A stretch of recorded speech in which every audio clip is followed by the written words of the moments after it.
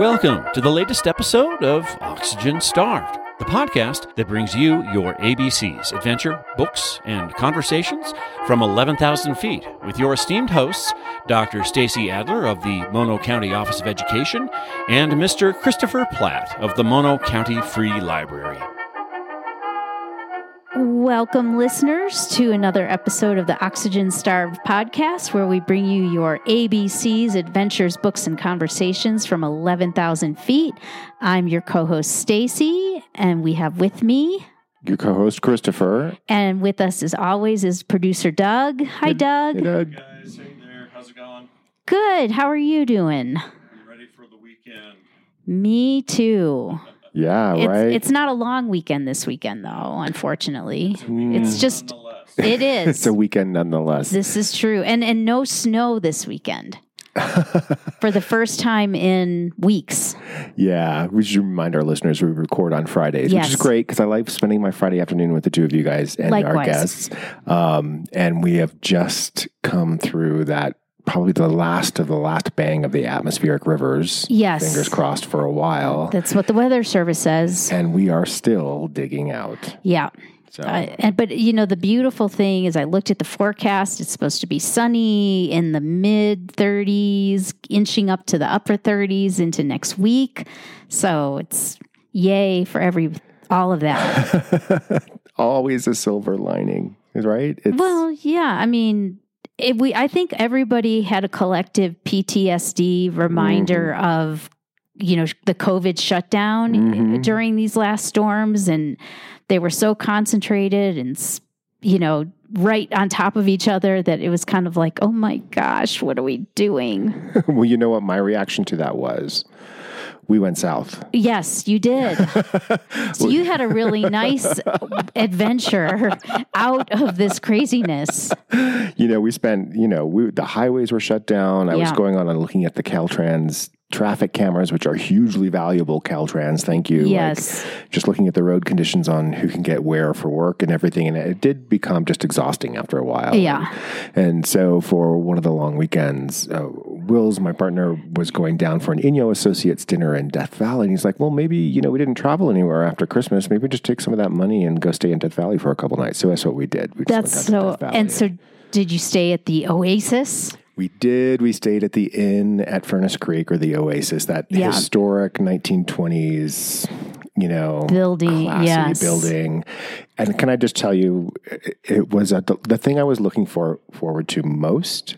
We used to travel quite a bit, Yeah. and we haven't traveled a whole lot recently. And I was looking forward to having someone else serve dinner and someone else bring me a cocktail, and that happened. So. Yay. Doesn't that building kind of give you, because this is the way it makes me feel, like the cover of the Hotel California album vibes? Oh, totally. Yeah, it does. You could totally see that, right? Yeah.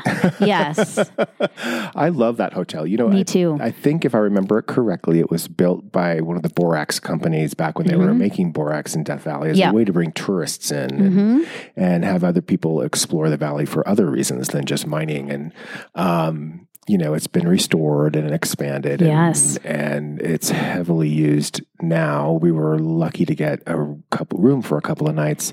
And the other thing is, I grew up in Inyo County, and, we had gone to the Eureka Sand Dunes as kids, and I'm sure as a kid we went to Death Valley. I don't remember it, but this was my first adult trip deep into Death Valley, beyond just Darwin Falls and Panamint Valley and things there, like going over the Panamint Range and down into Death Valley proper, where it's all the stuff that you see, right? Yes. The touristy stuff now. So we got to do that, go down to the Badlands, the lowest point in the contiguous states, and you're down there looking at the salt on the ground, and looking up at the snow on the mountains, and it's kind of like this surreal thing. And then we did some hikes up the gulches and canyons, like where they filmed Star Wars, and all that kind of stuff, which is all fun, and artist's palette. I was really blown away just by the geography and geology of Death Valley. It's really beautiful. Were you able to do any like stargazing, or did you have clouds at night? The first night we had clouds, but then it cleared up and there was stargazing. And interesting you bring that up, because at the Inyo Associates dinner that we went to in stovepipe wells. On the Monday evening we were down there, the local park superintendent came to kind of just give the group an update. Because, Inyo, 47% of Inyo County is Death Valley. Really? I didn't realize that much. It's the largest national park in the contiguous states. Wow. It's like the size of Connecticut. Wow. And most of it is in Inyo County, a little bit in Nevada, a little bit in San Bernardino. But so that state park superintendent came and told us a little bit about the valley itself and what he's going through. And one of the things he pointed out is in February each year, and this year I think it's February 10th, the weekend of February 10th, they do a night sky festival. Oh, how cool. Where you can go down there and you can really explore the night sky with no light competition, right? Yeah, right. Which is really, really powerful. And, some of the other stuff he told us is, it's massive. So the recent storms came through. They had storms over the summer that wiped out a bunch of roads. Yeah. So much of his job to me seems to be road maintenance. He's got 1,000 miles worth of roads to deal with. Yeah, they had a major closure of accessibility to Death Valley. Yeah. And so they had to work to get all that done and that repaired. And then protecting the scenery and, tourists who don't know better will go up to the racetrack, which is where the rocks slide across the ground mysteriously. And they will not think any better and drive out there on there with their rental cars and leaving tracks of their own that shouldn't be there. Or, he kind of mentioned the military bases nearby and sometimes planes will crash. And, please don't crash your planes in Death Valley. Yeah. Do it where it's not going to have a lasting mark on a national monument. But, it's just such a variety of stuff down there. There's the indigenous history there with the Timbone Shoshone. Right. There's the Devil's Hole pupfish, which is like this unique little blue pupfish that lives down there, which he talked about, which is fascinating. And he gets to do all of this as part of his job. Oh, cool. In a size of the country that's the size of the state of Connecticut. He could be a governor himself, basically. That's kind of the scope that he had. And he had a lot of good stories to talk about. And, some surprising things like the burros that the miners brought back in the day, they've stayed there. Yeah. Their population is bolstering and they're kind of forcing out the bighorn sheep and others. Interesting. From the water sources. Wow. And then marijuana growers, illegal marijuana growers are still a thing. Wow. And Death Valley is a place where they like to find hidden canyons and set up marijuana plantations. So that's the newest thing that they are dealing with. So one tidbit that I will leave our listeners with, I was at this dinner and I was talking with another woman who works with him at Scotty's Castle. She's been living in the valley for 17 years. Her name is Abby. She's lived in parks all over the country. I was like, well, what is the most surprising thing that those of us who don't know is about the living in Death Valley year round? Yeah. What would surprise us? And she pointed out, I learned to turn my water heater off in the hot months. I was like, well, why? Oh. She's like, well, there's never cold water out of a tap in Death Valley among the population who lives there. Right. And so in the hot months, the cold water coming out of your tap is about 108 degrees. Wow. So you don't just shove your finger in there for a refreshing glass. That's not even cool water. Not even. So she says, the trick is you turn your water heater off and then that container, the water that's in there kind of just naturally cools and you kind of have some tepid, cool water out of your hot tap during the summer while the hot water comes out of your cold tap. And I thought, that's something I would never have known. No. And that's you never would think of that people have to do that. Yeah, exactly. And so it really is an extreme place. With temperatures is the hottest place on the planet in the summer. So and some of the coldest temperatures in the winter. It's too fascinating. Yeah. But it was delightful. All props out to people in the Eastern Sierra who were going through the snowstorm and the negative 20 degree temperatures in Bridgeport the other day. Right. But it was nice to be on the terrace of the Inn at Furnace Creek, sipping a martini in 70-degree weather, thinking, okay, this is only 2 hours away from home. Why don't I come here more often? Yeah. So, listeners, I'm sure a lot of you are familiar with Death Valley already, but if you're not, I just want to remind you, I was visually just stunned into just amazement of just the whole area. There's a reason it's a national park. Yeah. And a just really interesting, rich historical place to visit as well. Yeah. And then driving out, you drive back out towards Owens Lake. Right. And you're coming down that grade back into the Owens Valley, and you're looking at the wall of the Sierra Nevada. Yes. Which right now is solid white. Right. And it is just the most amazing sight. Like no camera, I think, could capture it. The vastness of a wall of Sierra Nevada mountains all covered in snow right now. So, yeah, it's amazing. Nice place to visit. Absolutely. And if you're hardy and willing to deal with tepid water in July, it can be a place to live too. So. Yeah, absolutely. Yeah. Not for the faint of heart, though. Not for the faint of heart. Exactly. Very cool. Well, listeners, hang tight. We'll be right back. You are dialed in to Oxygen Starved, the podcast that brings you your ABCs, adventure, books, and conversations from 11,000 feet, originating from the slopes of Mammoth Mountain in Mono County, California. You can find us at SoundCloud. You can find us on iTunes. You can find us at oxygenstarvedpodcast.com. Just make sure you find us. Welcome back, listeners. We are at the B portion, the book portion of our podcast, where Stace and I chat books. And this time, we decided to read the same book. A very long book. A doorstop of a book. A huge weightlifting book. Yeah, you get your exercise in with this book. So, listeners, we decided to read John Irving's latest novel, The Last Chairlift. It's 912 pages. And, could qualify probably for its own ski lift ticket at Mammoth, because it is pretty long and pretty dense. It's John Irving is a major American author, major American novelist, and he is of that Herman Wouk school of paid by the page, probably. Mad props and mad respect to John Irving, who's like in his 80s. Yeah. And, God bless him for writing this book. I think. Oh, I think so too. And one of the reasons we chose it, obviously, we live next to world-class ski resorts, Mammoth, June Lake, and skiing factors heavily in this story. And so we thought we could not let this new book that came out, absolutely, just a few months ago, go by without us giving it a read. Right? Absolutely. Yes, there's a lot of ski town culture in this book that translates to Mammoth Lakes, where, where we live. I think a lot of people for sure would recognize it. So what I thought I would do at the beginning of this conversation is kind of set the tone for who John Irving is for some of the listeners who may not be as familiar.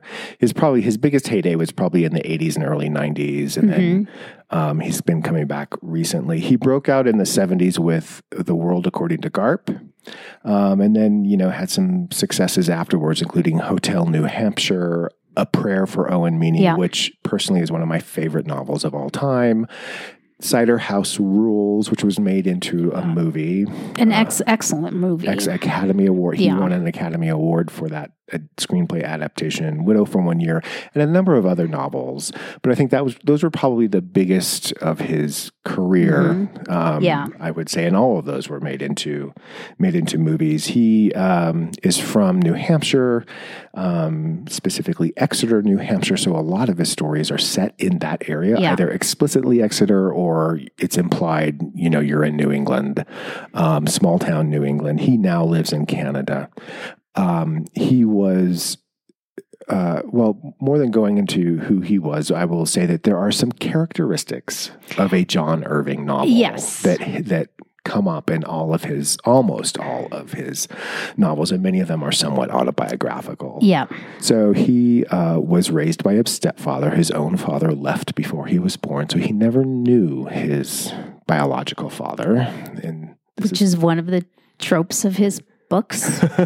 He was a wrestler at Phillips Exeter Academy. So wrestling features in most of his books. I think he's been inducted into the Wrestling Hall of Fame because they acknowledge that he writes about it so much. And then just some other tropes like some implied almost taboo crossing relationships between family members. So here in this book that we'll talk about, there's a scene where his mother kisses him while he's a boy. That's a little bit too much. In Hotel New Hampshire, there was a closer than close relationship between a teen brother and sister. Irving himself has talked about being sexually abused when he was 11 years old. So there's that kind of stuff going on. Bears, whenever someone's reading a new John Irving novel, I ask, where does the bear come in? Because his first book was Setting Free the Bears, about Vienna post-World War II when they released all the animals from the zoo. And so ever since then, there's always been like a bear sighting in his book. This holds true here. Kind of like Alfred Hitchcock doing a cameo in his movie. Where is he going to show up? A lot of his books are set in or feature hotels, and this one's no exception. Skiers, of course. He's got 2 grandkids on the U.S. ski team, I believe. Yes, that's correct. Yeah. And then, he has quite a bit of characters and personal experience with people from different gender or sexual orientation. So he's got trans characters in his books. His daughter turned out to be trans. He is strongly pro-abortion, women's rights, and sexual tolerance in a stream through all of his books. He has 2 gay siblings. His mother was a nurse assistant in the pre-Roe versus Wade era when she was doing clinical counseling to young, often unwed, often teenage mothers. So, that's kind of the background that he brings to his storytelling, and that often comes out. Do you think that comes out in this story? I absolutely think it comes out in, numerous, almost every point that you just hit on comes out in this 912 page book. How many pages? 900. No. It's a long book.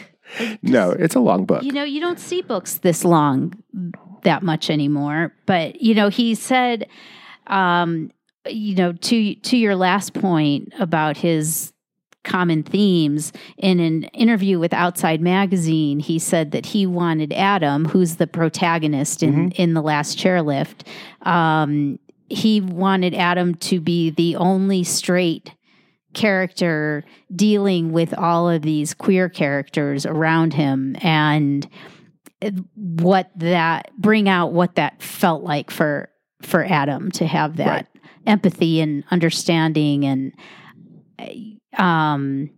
he did it beautifully. You think he succeeded in it? I absolutely think he succeeded, and I love, go ahead. Can you set up the story a little bit? Sure. So Adam is the protagonist. The story starts when he's a little boy. We learn that he does not know who his father. He's illegitimate. He does not know who his father is. His mother, Little Ray, who is a skier, and a ski instructor, leaves Adam for half of the year to go teach skiing, and Adam stays with his grandparents and his cousin and his 2 uncles and 2 aunts, and they are just a cast of characters. And so that, and then as the book goes on, Adam grows up and faces, challenges of having this kind of half orphan life, but yet his mother who loves him, he is her one and only, is how she refers to him throughout the entire book. And his mother eventually meets who they refer to as the snowshoer, who's Mr. Barlow. And she marries Mr. Barlow. And then later on in the novel, Mr. Barlow transitions to a woman. And I think that the way that John Irving treats that transition is beautiful. Yeah, I agree. And so done with such love and respect, and the way that he mixes Mr. Barlow loves everyone who loves him, calling him Mr. Barlow, despite the fact that he is in full dress as a woman and wants to be treated as such. And the way he interweaves the feminine pronouns with the name Mr. Barlow, I just thought it was magical. I thought he did a great job. Yeah, I think I agree with that. I think he handled it expertly, or conveyed it expertly, I guess is the better word. He had a trans character, Roberta, in World According to Garp, right? Which was kind of very new at the time. That was the 70s.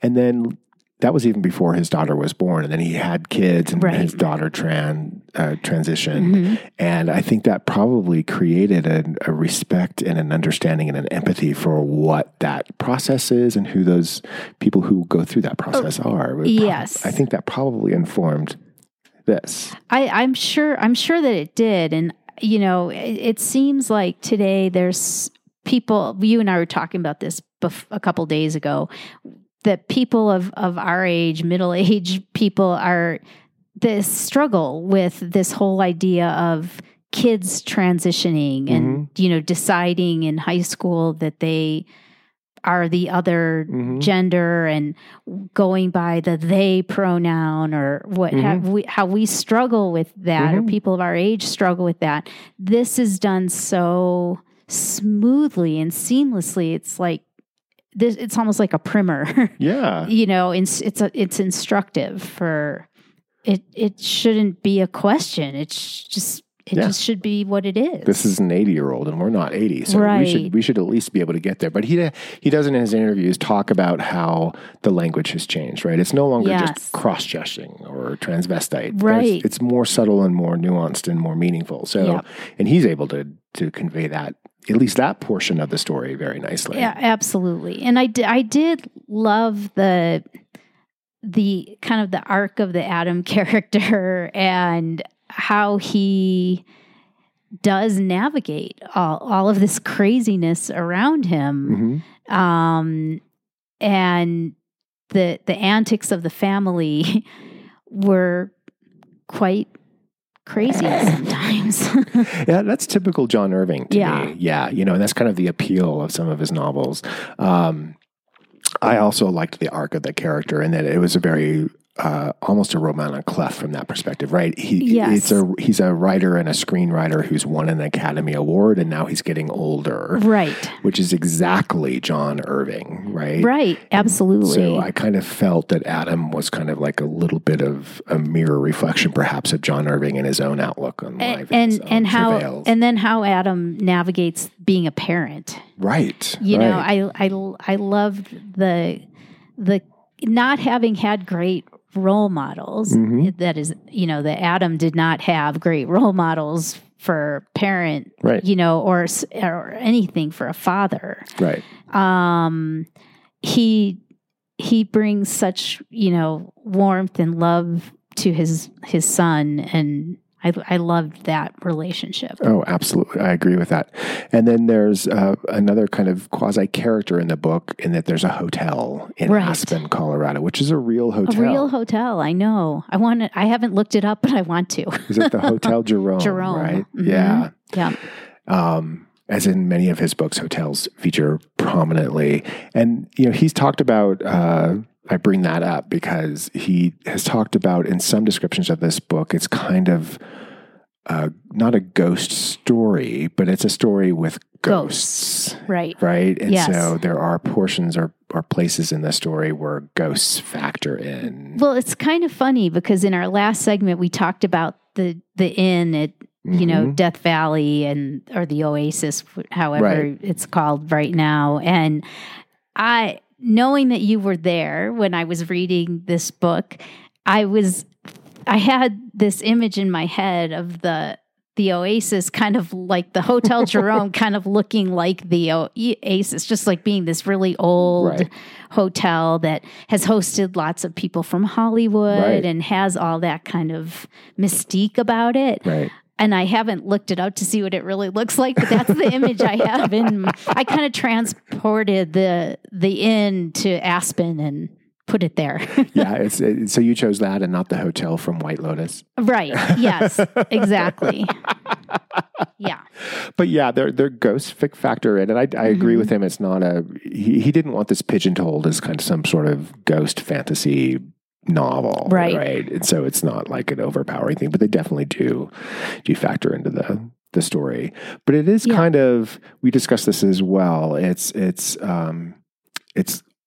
to me less plot driven and more character driven. This is an episodic look at this man's life. 100%. From childhood until, he's in his 70s. And so each chapter is kind of an episode, and you can almost read them individually. Yeah. In a way, right? I felt that. I commented that. Yeah. And I don't mean say this in a negative or bad way, but I felt like the chapters could be little short stories that have a very prominent through line. Right. That being Adam. Yeah.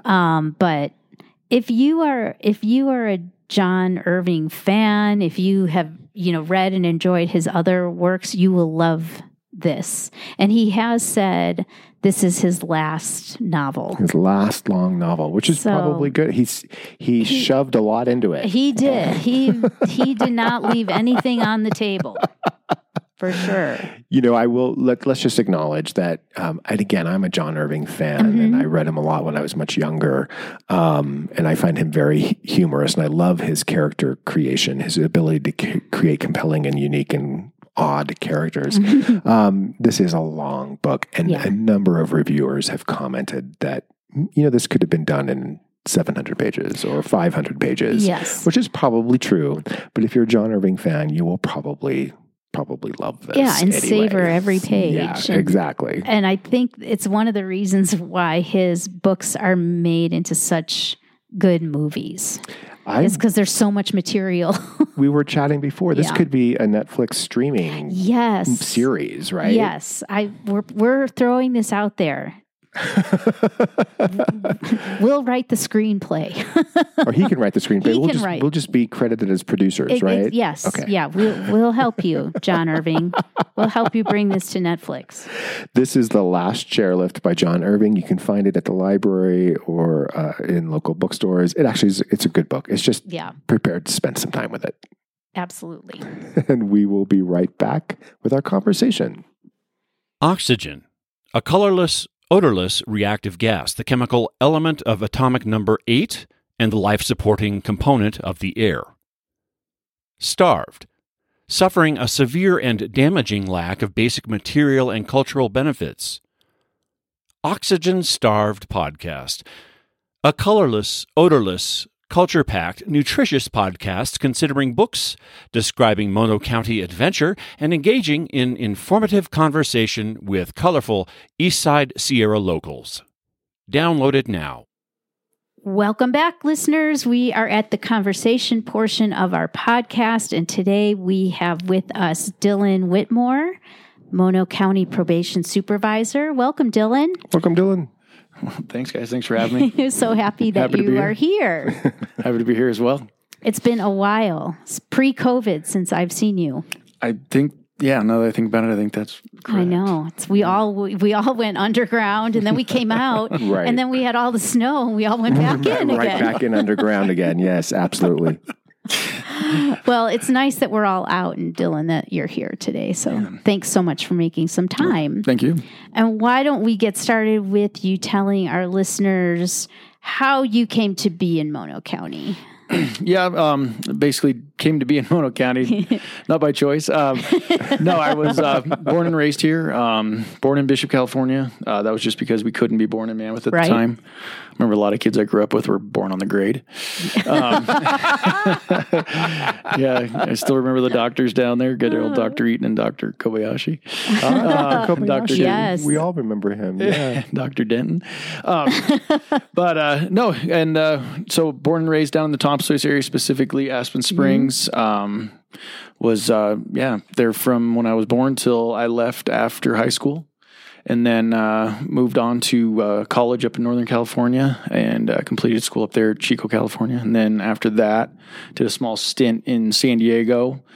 Kind of found I enjoyed it, but kind of found that wasn't really my thing. Yeah. And then moved back up here in 2006. Always went to college actually to be in law enforcement aspects of it, but kind of happened into probation as life happens, just randomly there. And I've been there ever since.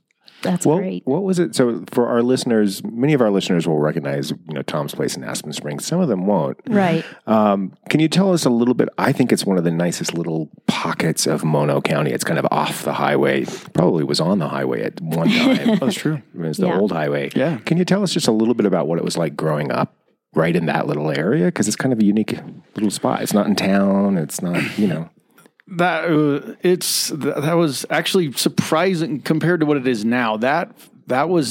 That whole neighborhood was families when I was a kid. Yeah. I don't think it's so much anymore, but yeah, pretty much every house that was there had children, and we all grew up together, and it was a fun place to grow up.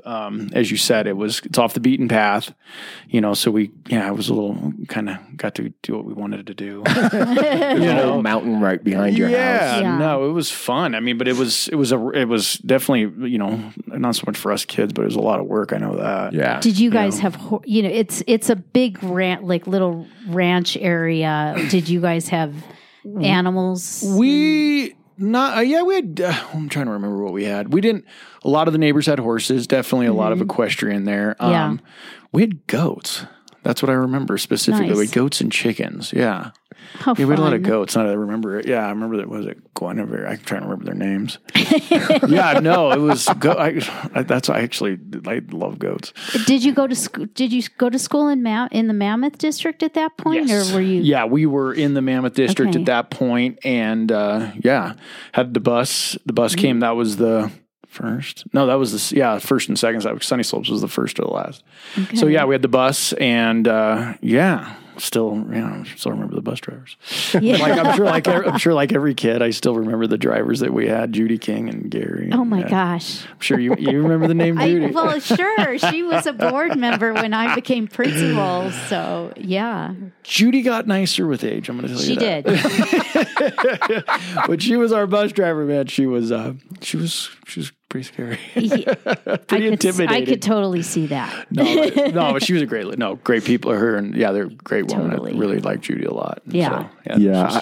Funny. I just think of that whole area, and there are other pockets of this in Mono County as well. It's like kind of like where I grew up down in Bishop, so it wasn't Right. quite the same. Yeah. But you walk out your back door, and you can walk out the door with your fishing pole or your gun or your skis or your snowshoes, because it's all literally right there. Right. And as a kid, that's such a treasure to grow up with, right? Totally. Yeah, and it's just that familiarity, and you hear all. It's very cliched, but it's that old kind of the sheriff, someone else to remember haphazard, where they're chasing us down on our motorcycle. I remember specifically running from him on our motorcycles and hiding in the house, and my mom brings him in the house, and it was fun. It was all very fun. It is now, right? Yeah. I don't know now. But back then it was fun, familiar.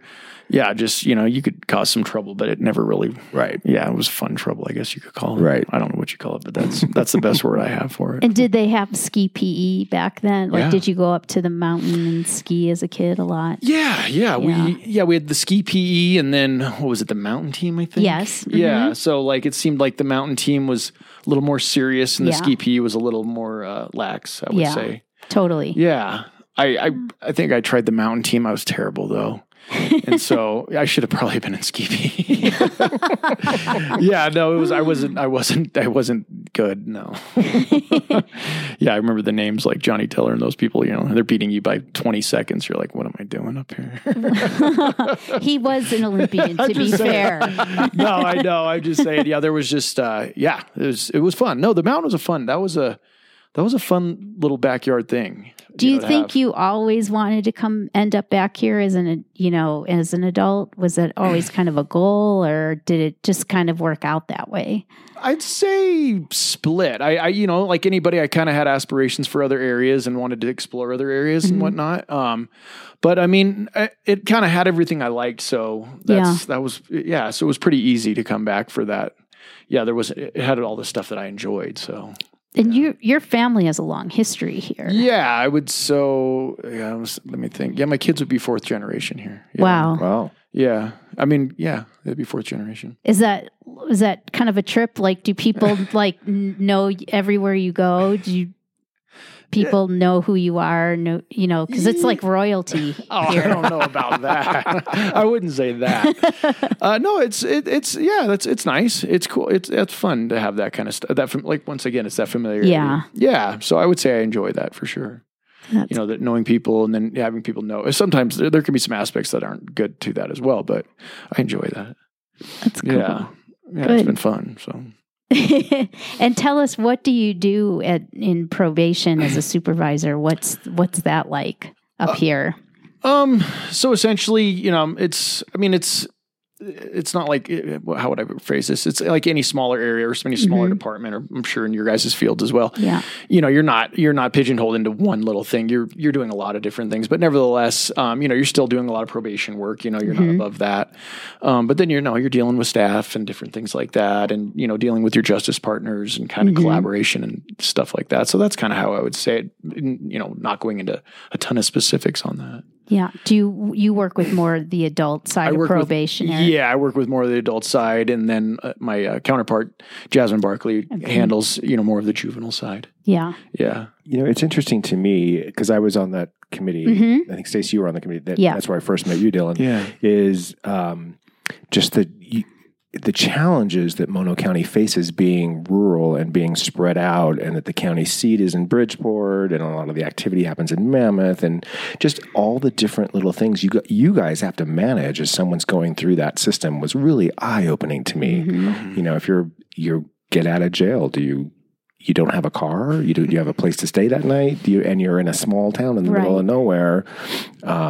And it's not phrasing that right. You're in Bridgeport, and it's not. There's not a whole lot of resources there. That's a big challenge. And you often help those people through that process. Yeah, that would definitely be one of our number one obstacles for sure.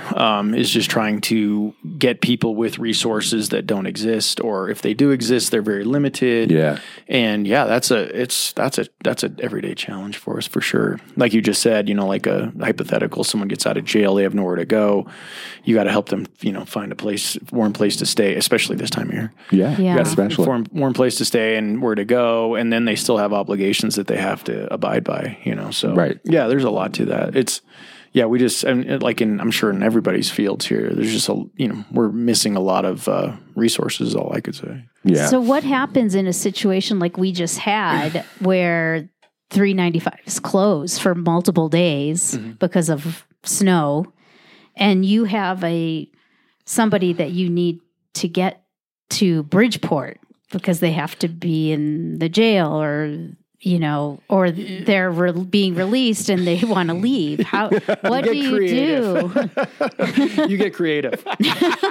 Yeah, no, you do. You really do get creative. I've even seen, I've even seen officers take people, I know of, I can't be specific at all about this, but take an individual all the way, out into Nevada and all the way back. All the way around. Yeah. Wow. Yeah. No, so I've seen that. I've seen... Yeah, I've even seen local law enforcement recently take an adult to Inyo County because they couldn't go anywhere else. Right. Yeah, it's just, like I said, you just have to be creative. Yeah. Do what you got to do. Do what you got to do, and you can only do so much. Yeah. And so at that point, there are times that you kind of have to just, it is what it is. And yeah. Not that you're going to, bypass the law, but you can have to skirt certain things. We'll keep that to the minimum. Yeah. But it's just, you can only do so much. Stuff. Yeah. So what is to you, what is kind of perhaps the biggest reward you get out of doing this work? Working with the people, working with our clients 100%. That's definitely my favorite part of the whole job. It's just, people are, and everybody, and us, everybody, including them, our lives are messy.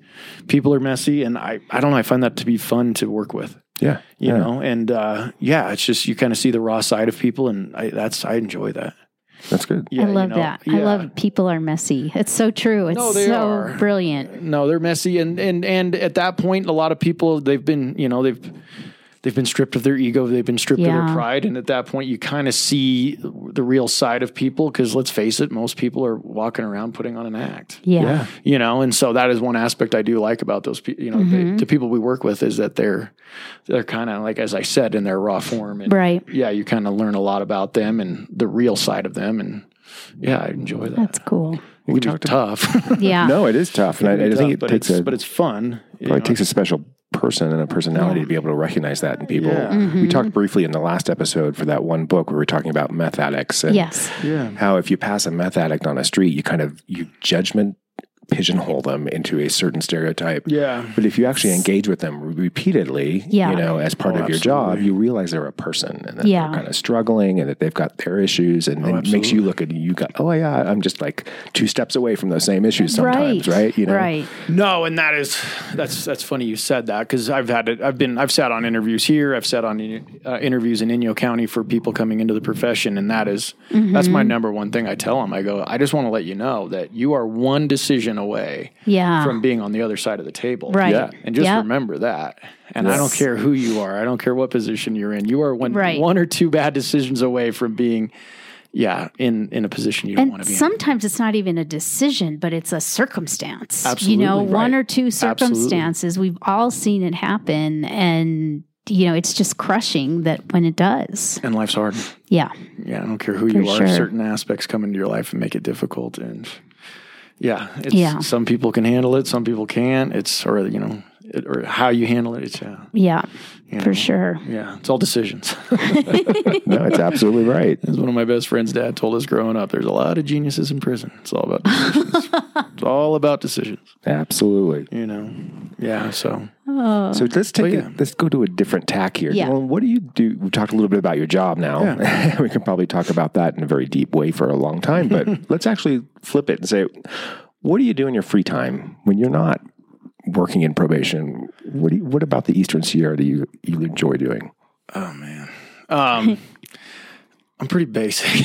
That's all right. No, it's funny you say. I always joke with my wife about this. I pretty much have 3 categories: family, hunting, and health. There's my stuff. There's family, hunting, and health. I can tell you that's. I've narrowed it down. With 2 kids, I kind of have to narrow it down. I like to explore other things and do other stuff, but you know, with the limited amount of time I have, those are the 3 things that I like to focus, and those are the 3 things that enrich my life the most. That's great. And so anything that's around those 3 things I can pretty much do, and I'm happy. I have Do you hunt all kinds of animals, or do you stick to deer or birds or? Yeah, pretty much everything. Yeah. Yeah. Well, I have to, because my husband is a hunter. I have to. Do you bow hunt, or do you hunt with a rifle? I typically hunt with a bow. Yeah, for that, and then hunt a lot of birds. And then, I mean, every aspect of it. It's just ever since I was a tiny kid. It's a very short bow season. Yeah. Isn't it? Very, it's typically 3 weeks, but then I could go on. Yeah. Just depends on what you're doing. Yeah. Depends on where you are depends on where you are in the country at that time. Yeah. And are you teaching the kids to? Yeah, my little girl, she likes to go with me, but I think she just likes to go for the adventure. She just likes going with me, which is fun. Yeah. I appreciate that. And then my son, he's 6. So. Yeah, a little too young still. He goes. Yeah. We have fun. We always went because my dad could never train his Springer Spaniels well enough to retrieve the birds, so we were always sent out to pick up the ducks or the quail. Or, That's too funny. Well, my husband keeps telling me, "Oh, well, I want you to go with me. You know, you need to come with me." And I think the reason is that he wants me to go run and chase down whatever it is. My wife would not go with me. Well, I have not yet. Yeah, we'll see. You're smart. You're probably smart to not go. I'm not sure if you'd enjoy it. Maybe you would. I don't know. Yeah, the adventure here's fun. There's a lot of adventure in Mono County that people don't even realize. There's a ton of stuff to do here. Yeah. Yeah. And explore. Oh God, absolutely. And east of here and out in Nevada, and there's some wild places. Absolutely. Oh yeah, there's some. Yeah, I love that old ghost. Oh, the old towns out in Nevada and the old mines, and oh my god. Yeah, I could spend hours. I could spend weeks out in those places and mess around. Yeah, it's true. Some of the mines we tried to get up to Pine Creek at one point. Mine at one point, and we got snowed out, but we'll get there. Or Spark Plug. I could name that. Yeah. Yeah. Good old Spark Plug. Or So that's in the summers. That's fun. There's just tons of stuff like that. Your kids like to hike. You guys do a lot of camping and hiking. Yeah, absolutely. Oh yeah, that's fun.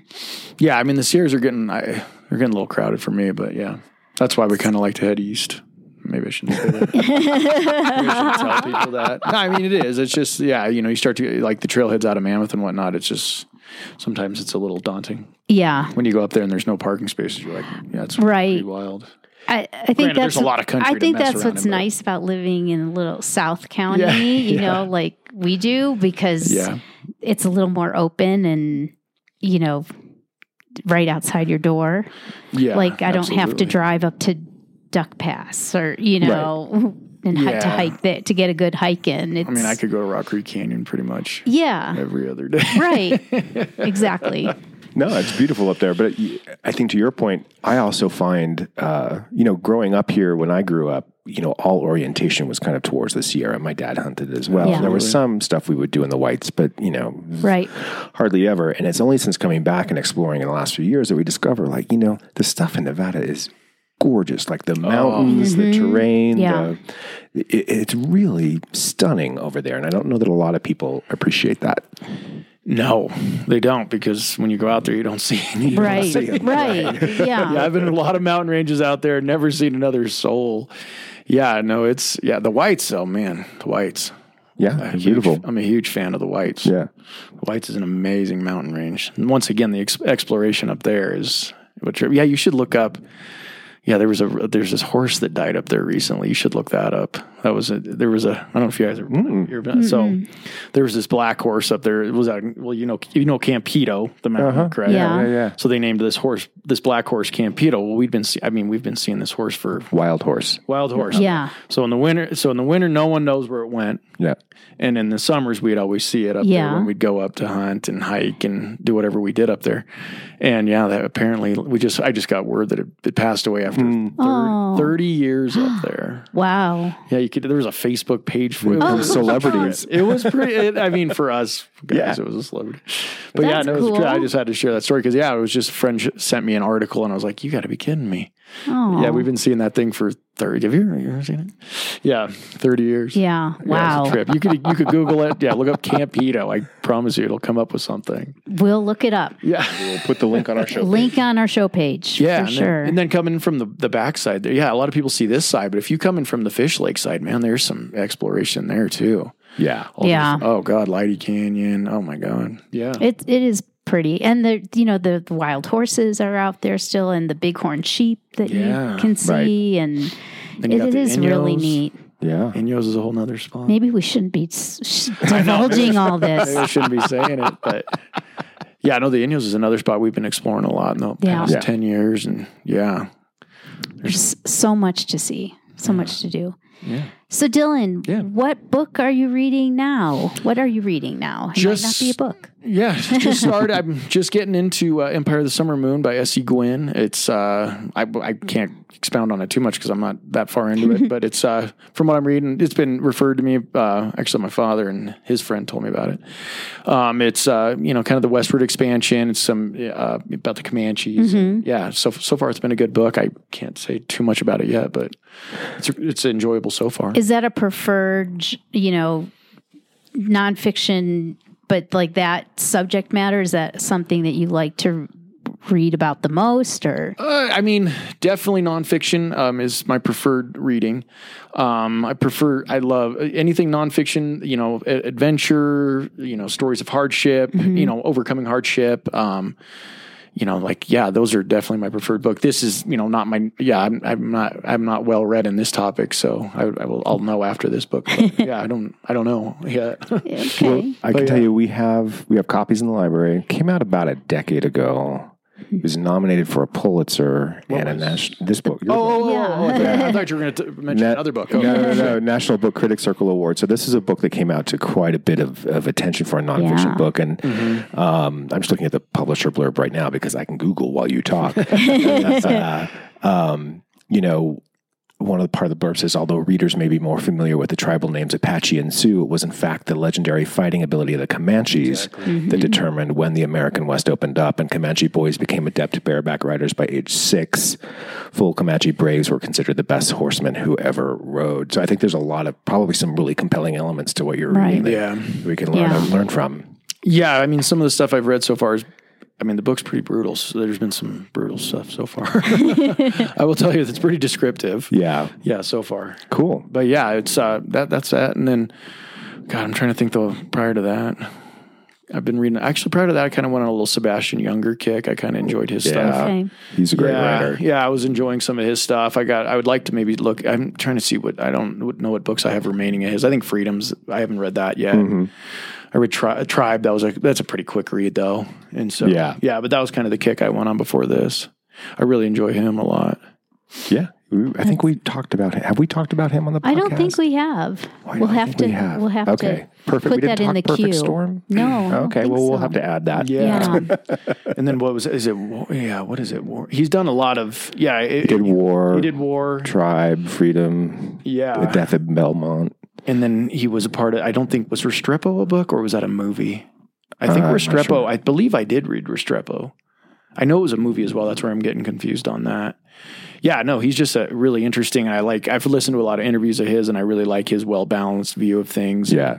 Yeah, he's an interesting man to listen to. Yeah, I encourage people to listen to stuff if you haven't listened to him. Like I said, he's, to reiterate, he's well-balanced in my opinion. He's kind of sees both sides and has a really interesting look at things. Do you listen to books on, like Audible books or... you can't really say books on tape anymore. No, you can't. No. We're dating ourselves. Yeah. It's funny. I was just talking to my chief about this week. We were talking about books and she was like telling me, the electronic, I like a real book. I'm like, I can't do the Kindle. I like a real book in my hand. We should take a poll because it's a very polarized view from all the guests that we've had when we get into that, whether they like a book or an electronic. And it seems like the people that like books are extremely passionate and dug in. They want a book. And if you're a Kindle electronic person, you could go kind of you're a little more wishy-washy. Yeah, I'll pass. I've never even tried it, to be honest with you. it just doesn't even catch my interest to read one on a Kindle. I like the traditionalist. I like it. That's good. Pretty traditional. I will say we just talked about an 800+ page book. So I'm getting to the age where 800 pages is too big to hold up at night when I'm falling asleep. So I don't know what it's in me. I don't know what the psychology of. There's probably got to be some psychology to it where I also like seeing my progress. I get it. Totally. I do that. We talked about this in dog earing books. Yes. I like to dog ear my own personal books because I can see how far and where I stopped. So there's something about that. I know that where I can look at it and be like, oh man, I'm making progress. I like a book. That. I like a real book. Me too. But I like the electronic book because I don't like to wear reading glasses at night and I can make the font bigger. And it all boils down to the font. And I can't do audio I just don't have the attention span for audiobooks. If I'm trying to do an audiobook, I'll be off in La La Land thinking of something else. So I got to read. It helps focus. Yeah, you're holding something and you're interacting with it. Yeah, I get it. Yeah, but I'll tell you, I struggle to read in the sense of just with the kids and it's not easy at this point in life. Hard to find the time.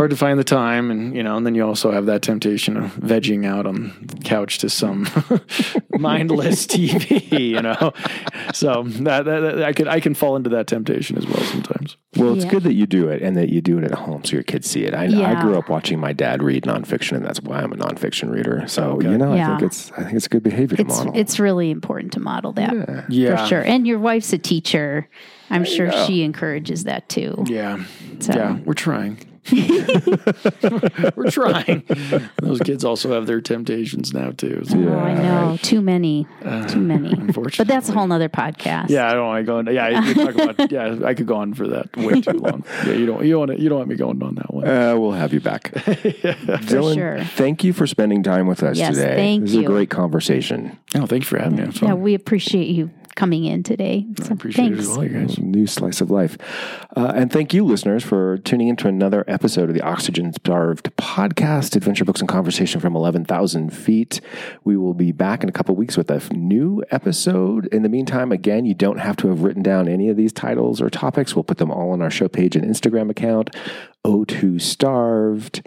And you can find us at our website or listen to us on our website, oxygenstarvedpodcast.com. There's a contact link where you can email us your feedback or titles you think we should be reading or your reaction to the titles we talk about.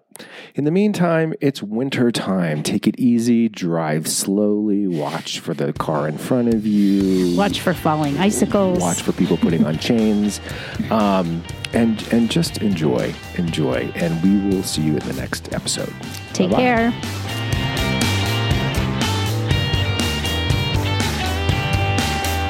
Thanks for joining us here for Oxygen Starved. Our outro music, Iron Bacon, is composed and performed by Kevin MacLeod. Incompetech.com, Creative Commons by Attribution 3.0 license.